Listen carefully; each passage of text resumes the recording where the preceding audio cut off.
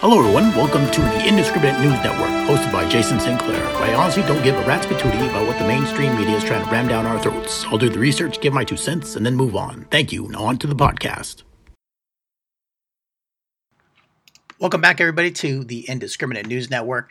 I'm going to do part 3 of Citigroup's rap sheet. All right, meltdown and bailout.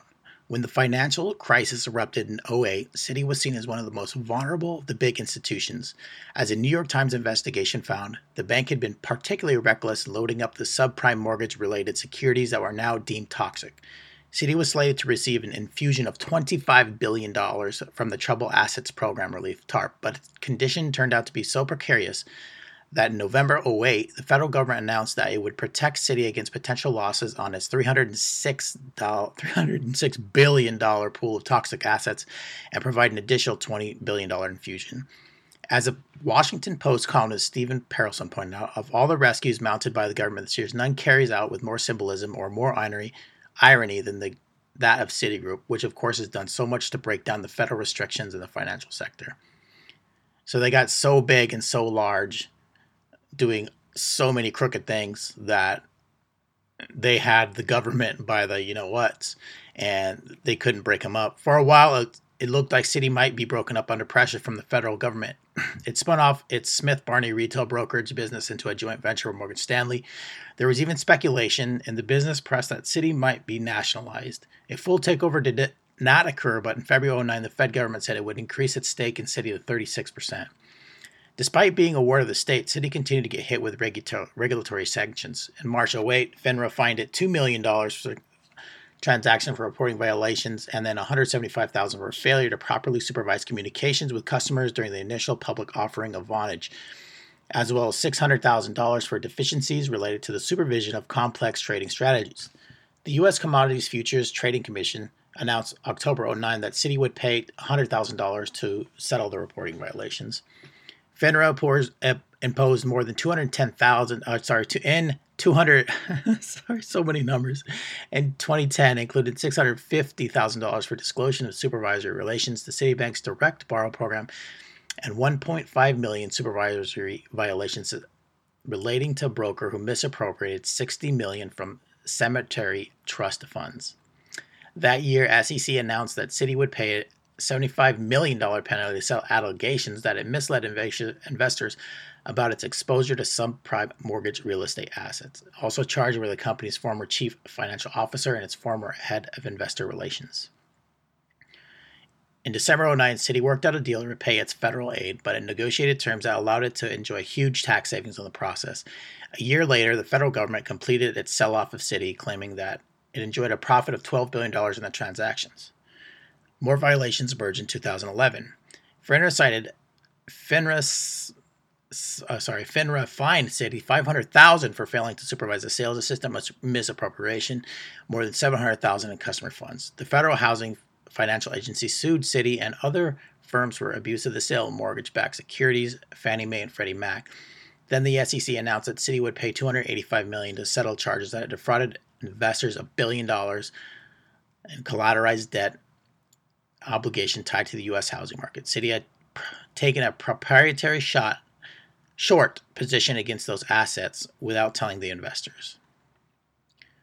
The settlement amount in the SEC case, which was far below the $700 million in losses suffered by the defrauded investors, was roundly criticized by federal judge Jed Rakoff, who overseeing the case. Jed Rakoff also challenged the SEC's willingness to let Citi get off without admitting guilt in the matter, calling the deal neither reasonable, nor fair, nor adequate, nor in the public interest. He rejected the settlement, but the SEC filed an appeal which is not yet fully resolved.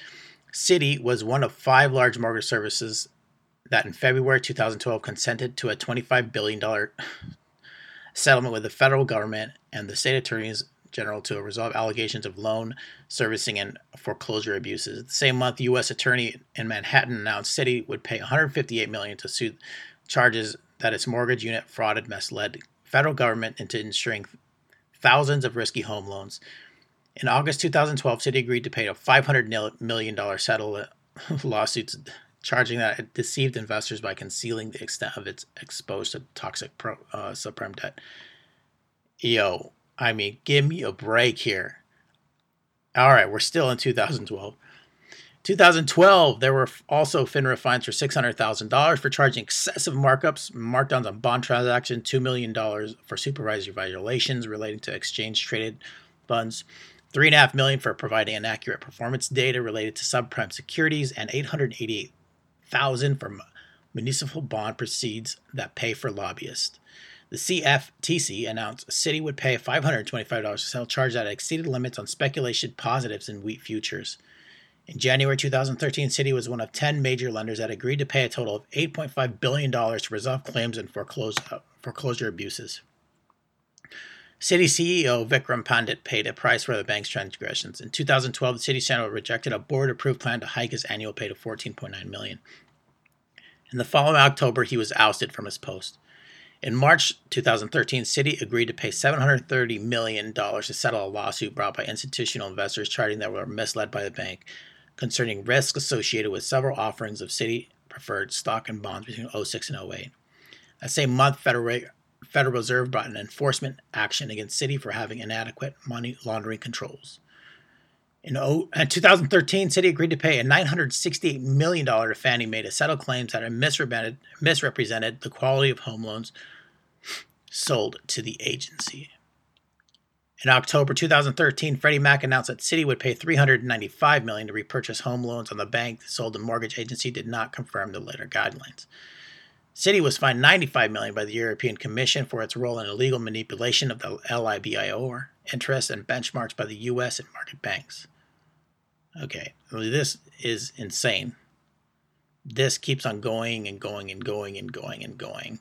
I'll jump here a couple of years. So more recently, also in January 2017, Consumer Financial Protection Bureau fined two Citi subsidiaries $28 million for keeping borrowers in the dark about avoiding foreclosures and burdening them with excessive paperwork demands when they applied for foreclosure relief. 2018, CFPB ordered Citi to pay $335 million in restitution to 1.7 million credit cards customers for failing to properly adjust their interest rates.